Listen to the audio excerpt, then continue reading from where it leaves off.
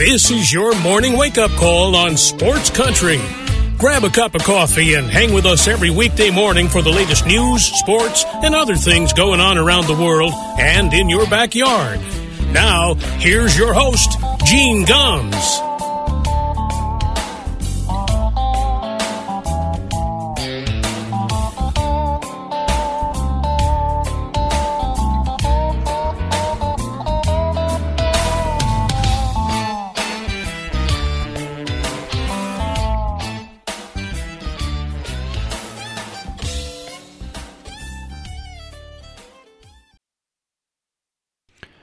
Well, good morning, everybody. It is 6 minutes past 9 o'clock here in Hayesville, North Carolina. Welcome to a Thursday morning wake-up call on Sports Country Radio. Appreciate you spending some time with us this morning. We're still battling the connection issues. We're having some trouble getting our Facebook feed up, but we're working on it. Hang with us, and hopefully we'll have it up here shortly. It is another hot day down here in the southeast. Temperature is going to be in the upper 90s. Again, it's just this heat wave is just absolutely brutal. Well, look, lots to get to this morning. We're going to start with some golf news. We've talked about the LIV Tour and what's going on with golfers defecting from the PGA Tour. And here's the thing. Jay Monahan, the commissioner of the PGA, had a press conference yesterday in Connecticut, the Travelers Championship getting ready to start in Cromwell, Connecticut, my old stomping grounds up there.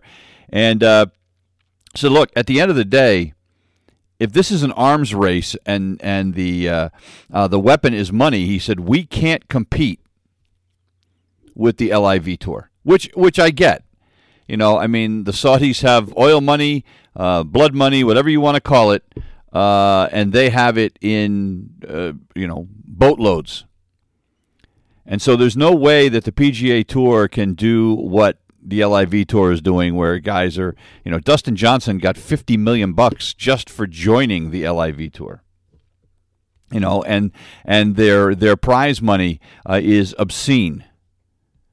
You're winning, $6, $7, $8 million for winning a tournament. The PGA Tour can't do that. Now, what they are doing, obviously, he said, is, look, we had talked about, raising the total purses for some of our tournaments, et cetera. He said, but, we've had to accelerate that based on what is going on with this Saudi-backed tour. And Monahan says, look, I'm all for healthy competition. He said, but this is not that. He said it's an irrational threat, and here's the thing, and I agree with him when I say it's irrational, because this all started out with Phil Mickelson and guys saying that the PGA was too heavy-handed and they were limiting people's chances. Come on, limiting people's chances to make money? Are you kidding me? The prize money for winning a tournament, finishing second is more than most people are going to see in their lifetime sometimes, depending on how you work. So I thought that was rather disingenuous of those guys to say stuff like that. This was just, and when you look at the guys going over to the LIV Tour, who do we have? Outside of Dustin Johnson. All right, Dustin Johnson is a guy that marches to the beat of his own drummer. I saw a story the other day. He said, well, Dustin Johnson seems like he'd rather be fishing than playing golf anyway. But you have guys that are on the downsides of their careers, right? A guy like Phil Mickelson, who's, in his 50s. He's actually not even, he's more of a senior tour player now than he is a regular tour player. Some of the other guys that are going over there are guys that are battling injuries, and they're struggling. Like guys like DeChambeau, guys like now Brooks Koepka, who has dealt with a whole bunch of physical issues, and his body may be breaking down. So he's looking at this as a money grab, a chance to make maybe a boatload more money before his career is officially over because his body fails him, right? So when you look at it from that standpoint, how big of a threat is it really? The top 15 players in the world are still on the PGA Tour. Right? So that's, Now the LIV Tour has also said they're going to go out there and try to. They've applied to try to get their tournaments to count for world rankings. I don't know how successful they'll be for that. But look, one thing that this breakaway tour has proven is that everybody has a price. It's just a matter of what it is. And it's just, there's an old joke, and I'm not going to tell the joke, but there's an old joke, basically saying, hey, look, everybody has a price, and for the right price, everybody's a prostitute. And when you look at it, and the part that is bothering me and bothering a lot of people about the thing with Koepka is that just a week or two ago, he's one of the guys that is talking with Rory McIlroy, is talking with Scottie Scheffler, is talking with some of these other big players about what they can do to make sure that guys stay on the tour, that they can continue to promote the tour, and everything's going to be fine. And so all of a sudden this week he announces that he is going to the LIV Tour, and it completely blows people away. Koepka was supposed to tee it up in the Travelers Championship in Cromwell this week. And obviously now, because you joined that tour, you get suspended from the PGA Tour, so he can't compete. But, guys like Rory McIlroy are pissed. And he said, look, I'm surprised that a lot of these guys are saying one thing and then doing another. He called them duplicitous. I love that. Duplicitous. He said it's duplicitous to say one thing and do another. He said, look, I don't know if there's legal reasons for it. I don't know what the legal reasons could be. But at the end of the day, these guys are talking out of both sides of their mouth. And at the end of the day, the Saudis probably came to Brooks Koepka and said, hey, dude, this is how much we got. And here's a big payday. It's been reported Dustin Johnson got $50 million. Hey, maybe Brooks Koepka got $50 million, or maybe $40 million, $30 million. What's his price? Whatever it is, the Saudis obviously found it. So, and the British Open, or the Open Championship, as they like to call it, has announced that guys that on this new tour are that have the qualifications to be in the Open Championship are going to be able to compete the same way they were in the U.S. Open. Now, the U.S. Open has said we don't know whether that will be permanently or whether that'll just be for now, but it'll be interesting to see what happens with this tour. It'll be interesting to see if it makes it long-term. But at the end of the day, the history, the prestige, and the best competition is going to be on the PGA Tour. This LIV Tour, it's a handful of guys. You're going to play the same guys every week, and I know it's a team concept. Whatever. Whatever. This is just about guys taking the money and running. And so, you know what? Hasta la vista. Best of luck to you. Take the money and run. Go play on that crap tour. And, what I would love to see is in 2 years when this tournament or this tour is no longer, that the PGA Tour tells anybody that played on the tour, go pound sand. You're not welcome back here. You want to play in our tournaments, you're going to have to qualify like everybody else. Don't automatically take somebody back. That's what I want to see. Is it petty? Yep. Well, I'm a petty guy, and I hope Jay Monahan is too. Other news last night, the Colorado Avalanche with a win over the Tampa Bay Lightning, 3-2 in overtime, so they now lead that series 3-1. The Tampa Bay Lightning's quest for a three-peat of the Stanley Cup in serious jeopardy. The last time that a team won that many in a row was back in the 80s when the New York Islanders won 4 in a row. So the Lightning, not likely. Look, this thing is heading back to Colorado for Game 5 on Friday.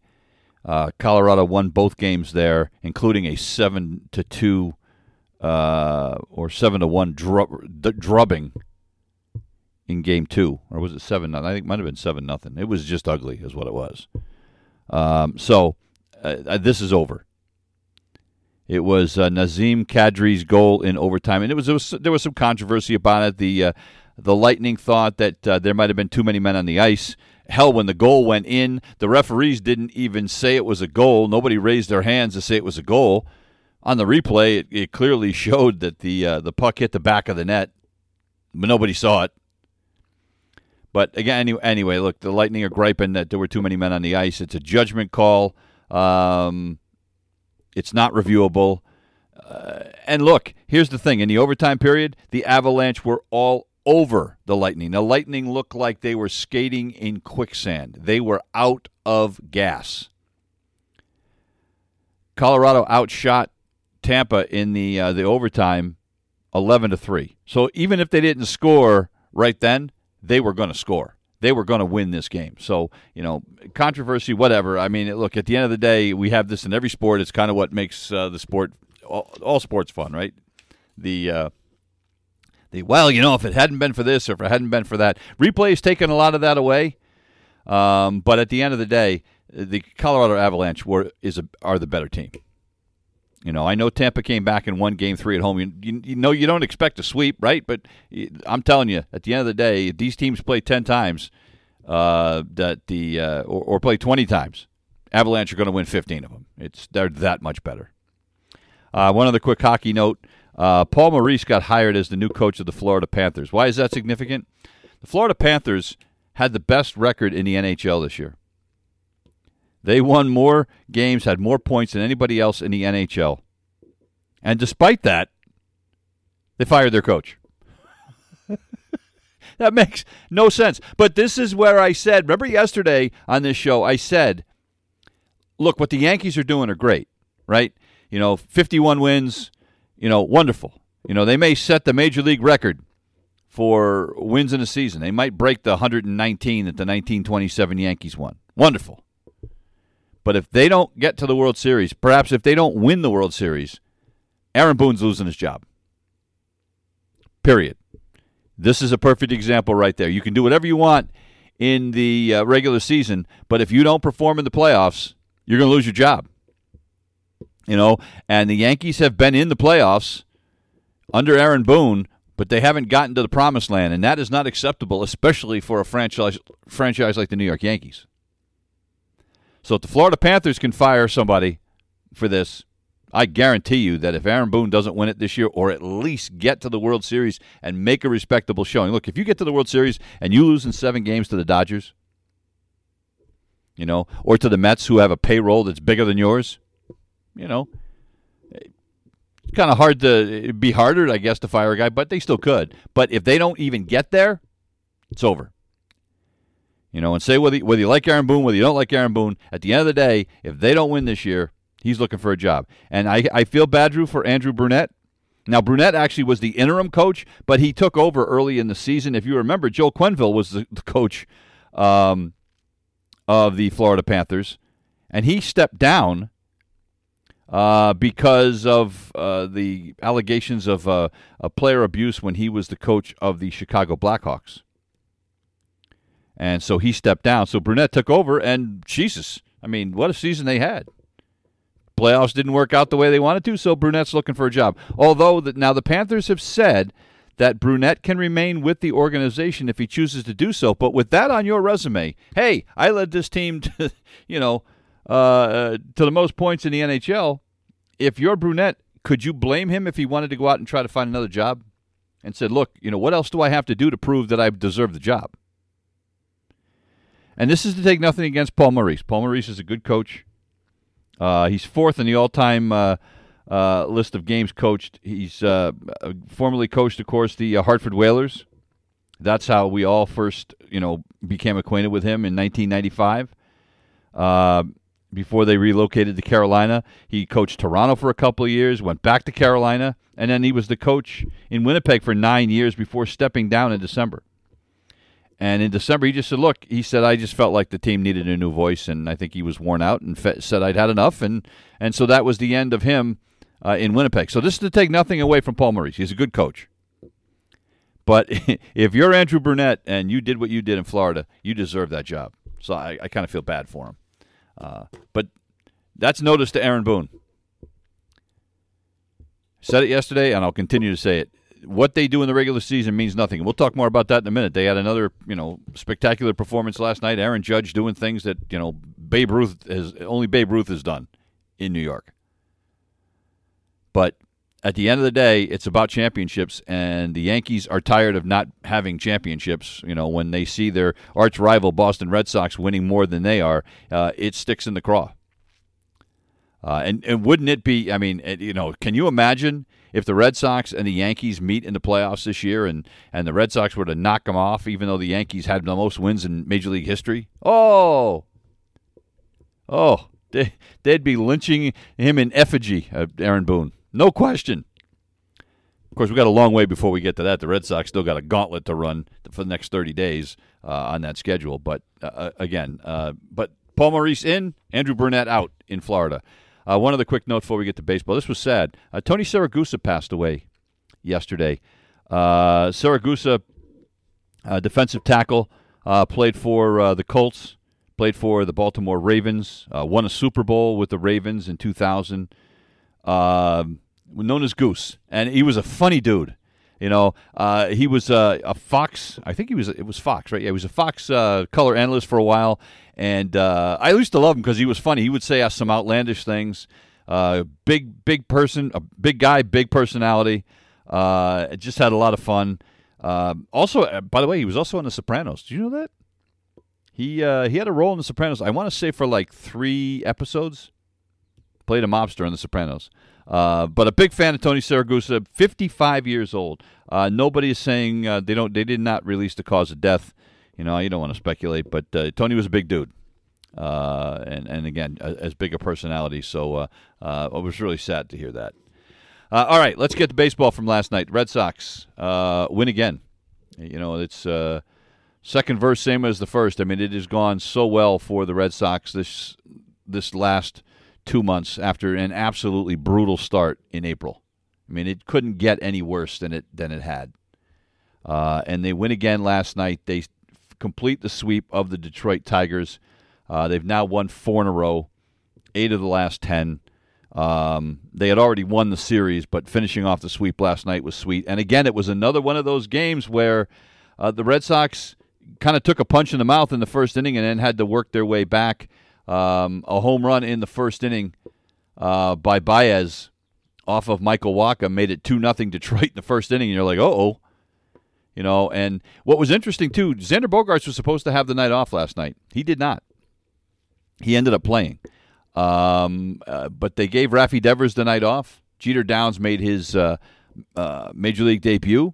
Didn't do anything at the plate, but made a couple of nice plays in the field. Jarren Duran, another good game, a big part of what's going on in Boston right now, hitting .297. Drove in a couple of runs. Rob Refsnyder with a home run, his first home run since joining the Red Sox. So they're getting, what was nice to see last night was they were getting help from guys that they didn't always get. J.D. Martinez didn't have any hits last night. He was 0 for 3. Bogaerts went 1 for 3. Christian Vasquez, a couple of big hits again. He had a big RBI late. Bobby Dahlbeck chipping in. So it was nice to see some other guys doing it other than that core of the lineup. And then there's Michael Wacha. You give up that home run in the first, and pretty much that was it. He ends up pitching 6 innings, just the 2 runs, struck out 7, walked 2, lowered his ERA to 2.34, 6-1 on the season right now. And then Diekman and Sawamura finish it up out of the bullpen. And I'll tell you what, it's going to be interesting. Right now the Red Sox are third place by a half a game in the American League East. You can look at guys like Nick Pivetta and Michael Wacha and say they legitimately are all-stars this year. Not that the all-star game means a whole hell of a lot, but, those are not guys that you think of as all-star caliber players. But, Jesus, with what Nick Pivetta has done lately and what Michael Wacha has done, Michael Wacha has resurrected his career. I don't mean to be harsh, but Michael Wacha stunk, for a period of about 3 years. He was awful. So, it's and Paula Jerry just checking in on Facebook, and you're right. In that game last night, it looked like Wacha might be in trouble. It was 6th inning. Detroit had, I think, runners on the corners. There was nobody out. And then I think he got a pop-up and a couple of strikeouts, and he gets out of that inning. And ends up, I think he threw like 98 pitches, 99 pitches. So he, doing that really saved that game. And this, and that was vintage Michael Wacha. But when you look at what this guy's done, what he's done this year. Look, last year with Tampa Bay, the guy had an ERA over 5. In 2020 with the Mets, he had an ERA of almost 7. And his last year in St. Louis back in 2019, his ERA was 4.76. And his walks and hits to innings pitched were damn near 1.6. I mean, so he hasn't been good since 2018. So this is a revelation. And, man, I'll tell you what, the Red Sox are going to revelate themselves all the way to the playoffs at the rate they're going. And, again, the guy that seems to me the odd man out right now, when Chris Sale comes back, when Eovaldi's back, when Whitlock's back, the guy that seems the odd man out to me is Rich Hill. And, look, Hill's doing enough to keep the Red Sox in games, and he's picking up some wins, but he's not exactly striking fear into the hearts of batters. Hell, when he pitches, I want to grab a bat. When he tosses up some of those soft curveballs, I want to run to the bat rack because it looks like something that, from my slow pitch softball days. Now, having said that, he can still, his fastball, I don't even think his fastball breaks 90 anymore. It'll still be enough to strike my ass out, but but for major league hitters, he's not scaring a lot of guys. So he seems to be the guy that might be in trouble. The problem is I don't know how that would play out of the bullpen either. So it may be a situation where they're better off leaving him in the rotation, putting Whitlock back in the bullpen where he was effective before. But they're going to have a lot of decisions to make, no question about that. But look, Red Sox are doing everything they can. They're 8 games over 500 right now, and right now they would be the number 2 wild card. With the Cleveland Guardians, by the way, crawling up their rear ends for that number 2 position. But they're only a half a game behind Toronto now. But, again, brace yourself because this weekend it's the Cleveland Guardians for 3. Then they got a breather, I think, with the Cubs. And then after that, it is all American League East until the All-Star break, including 14 straight games. I don't know who the hell made this schedule, but good Lord, 14 straight games against the Rays and the Yankees. And that stretch, and they've also got to play, I believe they have to play the Milwaukee Brewers in there. And again, the Guardians this weekend. When you look at starting this weekend, with the exception of a brief breather against the Cubs, and God knows what's going to happen with the Cubs, but with the exception of that breather, until the All-Star break, and even right after the All-Star break, it's all first-place teams or second-place teams. By the end of July, the Red Sox are either going to be in great shape and they're going to be a solid wild card team, or they could be out of it. If they have 14 games against the Rays and Yankees and go 5-9, or God forbid, worse, it's over. And again, I don't care how far ahead the Yankees are. It doesn't mean anything. They're not catching the Yankees. They're not going to make up 12.5 games. The only question I have is, whether they can stay ahead of Toronto and Tampa. That's because that's all that matters. And then you get into the playoffs and you take your chances. And with the way these starters have been pitching for the Red Sox over the last 3 weeks, the starters for the Red Sox have an ERA of like 2.2. It's obscene. And when you look at this, the way they've cobbled this together, you got guys like Winkowski coming up from the minor leagues and pitching his ass off. Nobody saw this coming. If they had Chris Sale and Eovaldi, and Paxton was ready to go, and, then you throw in what Wacha's done and what Pavetta's done, you'd say, wow, that's a pretty good rotation. But you look at this now and you go, how the hell are they doing this? Every night they just seem to get a good performance no matter who it is.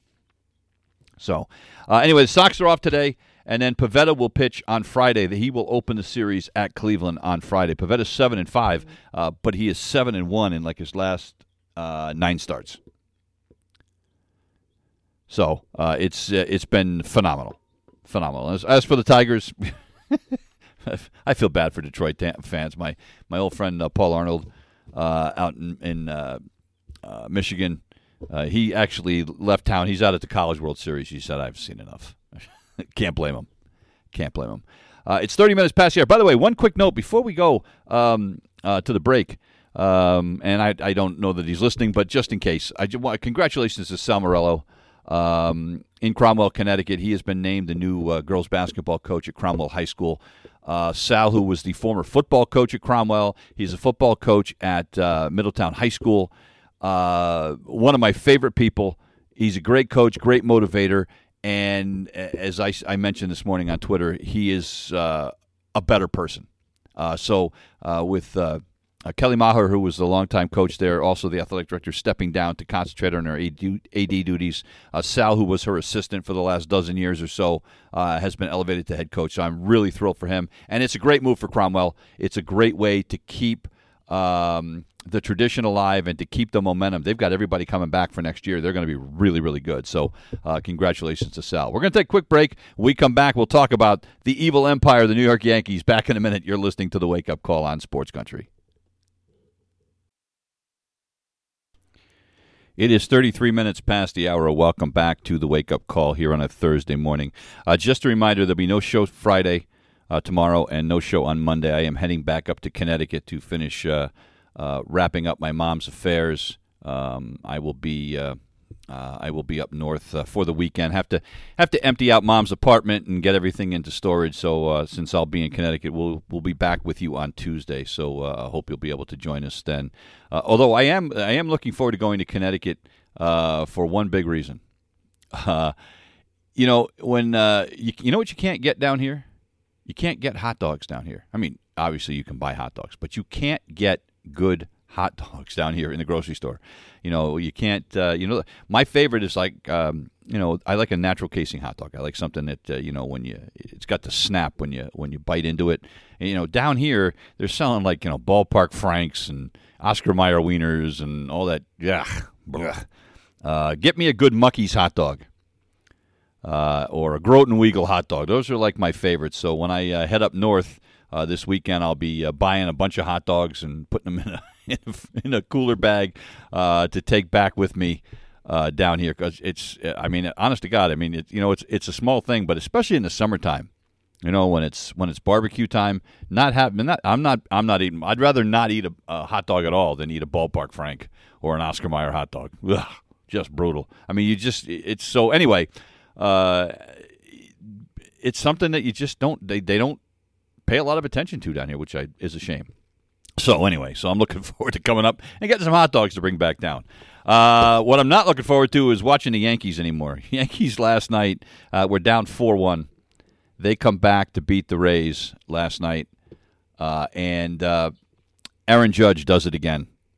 Aaron Judge hits his 26th and 27th home runs of the season, and then they get Jose Trevino steps in with a big 2-run shot in the 8th inning, and they come back to beat the Tampa Bay Rays by a final of 5-4. It's unbelievable, this team. 51-18, and Aaron Judge is on pace to break the Yankee single-season record for home runs.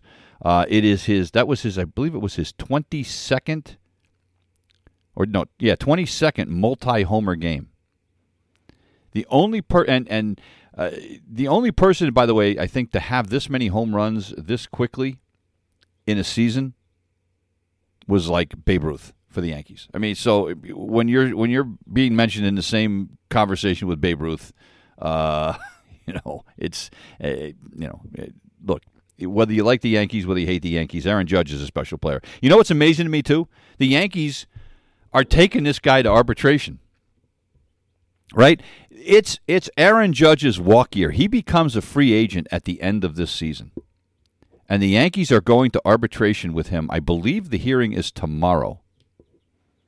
It's a $4 million difference between what Judge is asking for and what the Yankees offered. If I'm the Yankees, I'm giving him whatever the hell he wants. Because if I do that, I'm thinking maybe there's a better chance I'm not going to piss this guy off and have him walk on me. It's kind of like the Atlanta Braves. How about this? The Atlanta Braves are going to arbitration with their pitcher Max Fried. Max Fried, one of the anchors of their rotation. They're going to arbitration with him. Guess how much the difference is between what Fried has asked for and what the Braves have offered? $250,000. They're taking this guy to an arbitration hearing over $250,000. It just seems idiotic to me.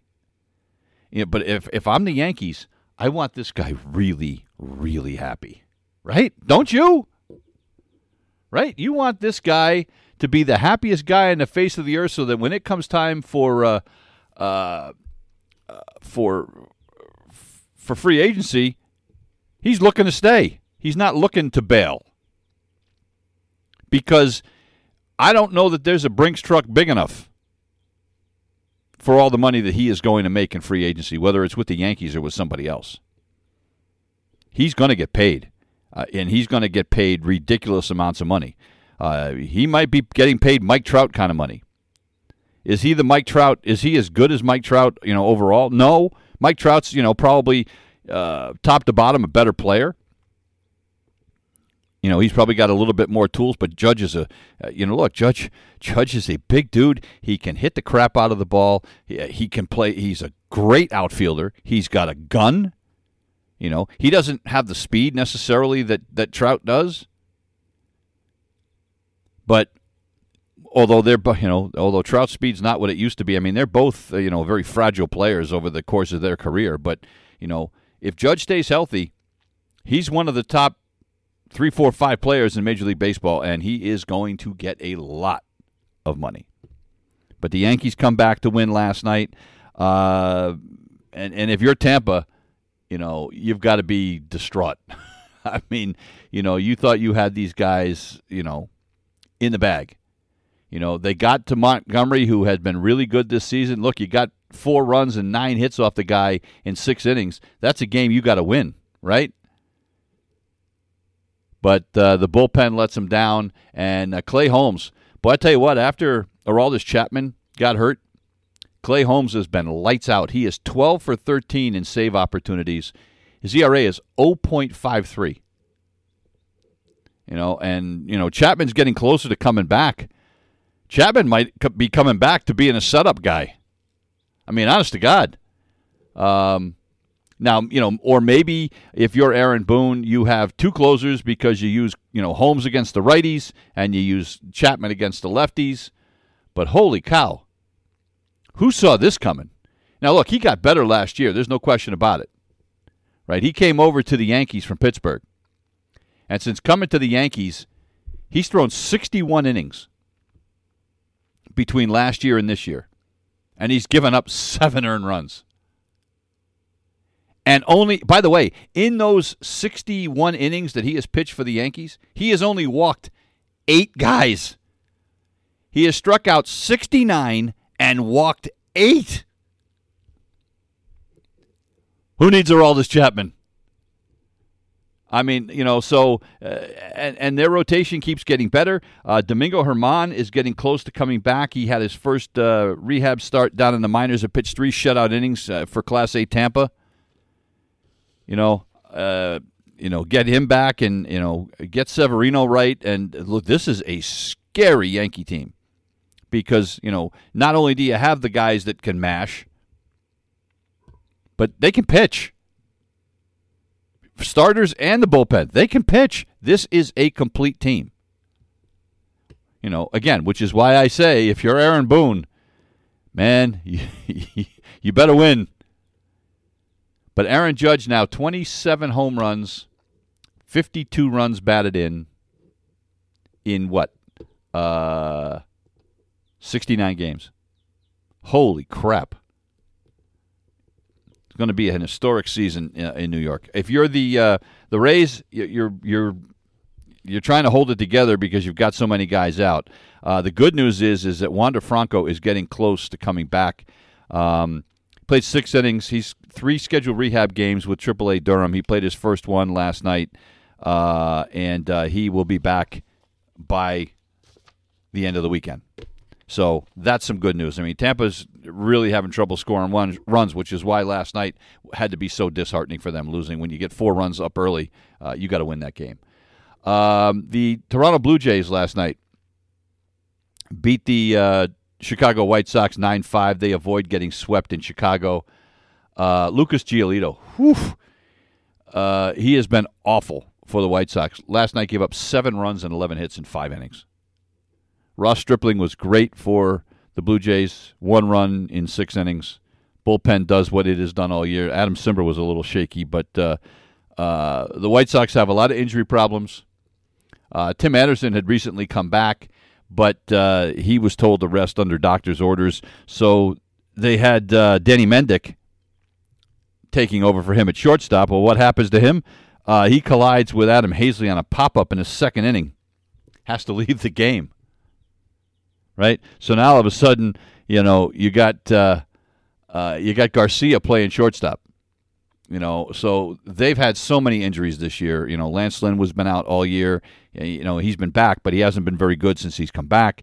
And they're calling for Tony La Russa's head. They're not going to get it in Chicago, but they're calling for his head. So the Blue Jays stay ahead of the Red Sox by that half a game by winning. And now they will take on the Milwaukee Brewers. So they go from that to the Brewers. It's a tough. This is going to be a tough one.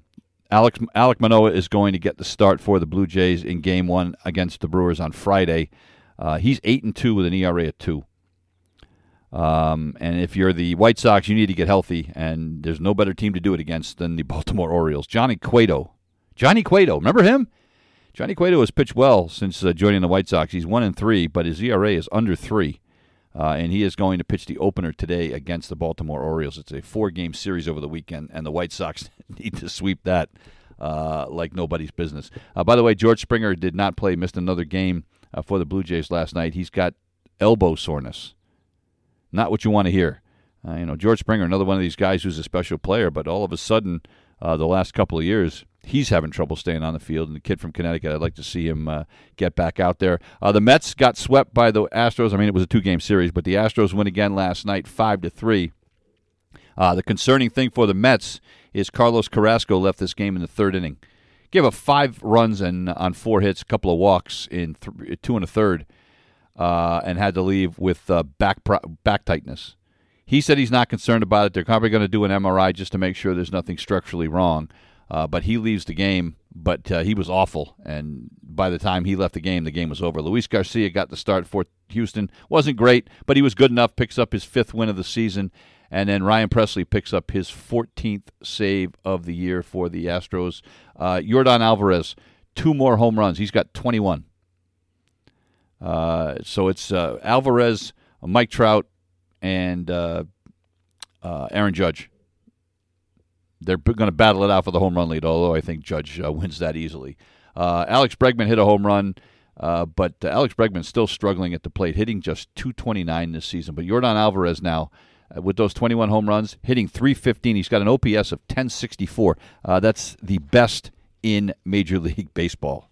The good news for the Mets, even though you lost yesterday, Max Scherzer is going to be activated on Sunday. He will start for them on Sunday. So against the Florida Marlins. So that's some good news if you're the Mets. At least you're going to get your ace back. They're not getting, well, although I guess ace or ace B, I don't know. I mean, I guess Jacob deGrom would be considered your ace, but deGrom is not close to coming back. But Max Scherzer will be back on Sunday, so that's some good news for the Mets. It's 46 minutes past the hour. We're going to take one more break. We're back in a minute. You're listening to The Wake Up Call on Sports Country. It is 48 minutes past the hour. Welcome back to The Wake Up Call here on a Thursday morning. The Cardinals and the Brewers. Boy, what a great series this has been. The two teams that are battling it out for first place in the NL Central. The Brewers won the opener 2-0, but the Cardinals have come back to win the next two. The Cardinals win last night. They beat the Brewers by a final of 5-4. Paul Goldschmidt and Nolan Arenado both go deep in this one. For Goldschmidt, his 17th of the season. Arenado his 14th. Goldschmidt didn't play the day before, having some back problems, but he goes 1 for 3 yesterday. Also walks once. Goldschmidt, I would say would be an MVP candidate in the National League, at least in the early going, hitting .339 with an OPS of 1041. Arenado got the batting average up now to .278. So now the Cardinals in first place in the NL Central over the Milwaukee Brewers by a game. The Cardinals and Brewers have both won 6 of 10, but St. Louis now 2 in a row wins, and the Brewers lose 2 in a row. It's a 4-game series that will conclude this afternoon. Dakota Hudson will take his 5-3 record and 3.31 ERA onto the mound for the Cardinals. It'll be Jason Alexander for the Milwaukee Brewers. He's 1-0 with a 2.42 ERA. The Atlanta Braves looked like they were going down to defeat last night and wouldn't be able to take advantage of the Mets' problems, but the San Francisco Giants bullpen coughs one up last night. The Braves come back to beat the Giants in Atlanta 4-3. Adam Duvall, a run-scoring RBI single, a 3-run rally in the ninth off of Jake McGee. McGee blew a 3-1 lead in the ninth. And look, the Giants, Mike Yastrzemski seems to have gotten out of his slump. He hit another home run yesterday. Darren Ruff hit a home run. They look like they were in great shape. They got another outstanding pitching performance from Carlos Rodon, who only allowed 3 hits and 1 run in 7 innings. This guy's having a hell of a year. You know, that's one of those guys when he signed with the Giants, and I was like, you know, what's, you know, I didn't think Rodon was going to be able to duplicate his performance out there. He has certainly done that. He actually outpitched Charlie Morton. Charlie Morton pitched well for the Braves as well. He only allowed 2 runs on 3 hits and 7 innings, struck out 11 guys. But Jake McGee, who had been pretty good out of that bullpen, blows the lead. And they actually took McGee out of the game. And they end up losing it 4-3. And now they are within 4.5 games of the New York Mets. 4.5 games. Now the Braves will finish off that series this afternoon. Kyle Wright, 7-4 with a 2.94 ERA, will make his first career start against San Francisco. Alex Wood, who is 5-5, will pitch for the San Francisco Giants in that one. Another wild game yesterday, a game that you thought was over. And the Cleveland Guardians said, nah, I don't think so. The Guardians come up with 4 runs in the 9th inning off the Minnesota bullpen. Emilio Pagan coughs it up, and the Cleveland Guardians come back to beat the Minnesota Twins 11-10. And Terry Francona continues to get my vote for the best manager in Major League Baseball. They are 8-2 in their last 10. They have won 3 in a row. They are now in first place by a game over the Minnesota Twins, and it is just absolutely mind-boggling. Tristan McKenzie got the start for Cleveland, was awful, right? 4 1/3, 9 hits, 6 runs. But the bats came alive. Sonny Gray was not very good for Minnesota. He had been off to a great start this year, but the bullpen going down the stretch, Jarrell Cotton, Emilio Pagan, were just awful. They ended up giving up combined 6 runs and 5 hits in 2 innings of work, and the Guardians come back to win this one. Carlos Correa had a couple of home runs for Minnesota in a losing cause. He now has 7 on the season. It was Hedges, Rosario, and Oscar Gonzalez who went deep for the Cleveland Guardians last night, and the Guardians now looking forward to playing the Boston Red Sox, but they've got one more to play with Cleveland this afternoon. Zach Plesac is going to take the mound for Cleveland, and it'll be Devin Smeltzer on the hill for the Minnesota Twins. I mentioned yesterday, remember, Shohei Ohtani, a couple of home runs, 8 runs batted in, and they still lose the game to the Kansas City Royals. And I said, well, it looks like Ohtani's going to have to do it all. Well, he did. Last night he went out and pitched his longest appearance of his Major League career on the mound, 8 innings. He only gave up 2 hits, no runs, struck out 13, and walked 1. Oh, and by the way, he had a hit and walked twice as well. And the Los Angeles Angels beat the Kansas City Royals 5-0. I mean, look, I don't know whether Shohei Ohtani is going to win the MVP again this year. I was kind of, meh about it last year. But, man, this kid is getting better and better and better. And but the problem is that he can't be out there every night. And by the way, he had to kind of do it all last night. Mike Trout wasn't even in the lineup for the Angels last night, but they end up beating the Kansas City Royals 5-0. So good for him. And now the Royals will just continue to lick their wounds. The good news is Zach Greinke is going to come off of the disabled list. He is going to pitch this weekend against Oakland. The Angels have today off, and then they have a 3-game series starting on Friday night against the Seattle Mariners. The Dodgers win last night. Freddie Freeman, home run, couple of runs batted in, and they beat the Cincinnati Reds 8-4. Clayton Kershaw is going to pitch today against the Reds, 4-1, 2.08 ERA. The rookie Hunter Green will take the mound for the Reds. He is 3-7, 5.26. He struggled a little bit in his rookie year, but he faced the Dodgers earlier this season. He threw 39 pitches that were at more than 100 miles an hour when he faced the Dodgers back in April. Holy crap. One other quick note, it was announced yesterday, day before yesterday. Nick Faldo, the CBS golf analyst, is going to retire. He's going to step down at the end of this season from his broadcasting duties with CBS. He has been their lead analyst since Ken Venturi retired. And now Trevor Immelman will take over for the 64-year-old Faldo when he steps away. Immelman's been with CBS Golf since 2019. But Faldo will still be on the air for the rest of the year. Matter of fact, he's on the air this weekend at the Travelers Championship up in Connecticut. That is going to do it for us here this morning. We'll be back Tuesday. I'll be up in Connecticut for the next couple of shows, so we will not be on Friday and Monday, but we will be back on Tuesday. Hope you can join us then. Hey, yesterday was Chris Christopherson's 86th birthday, and I forgot to mention that. One of my favorite all-time artists, a great songwriter, recently retired from performing. But when you're 86, you're entitled. But this is one of my favorite songs by him. Here's Chris Christopherson to Beat the Devil. Happy birthday, Chris. We'll see you on Tuesday. You've been listening to The Wake Up Call on Sports Country.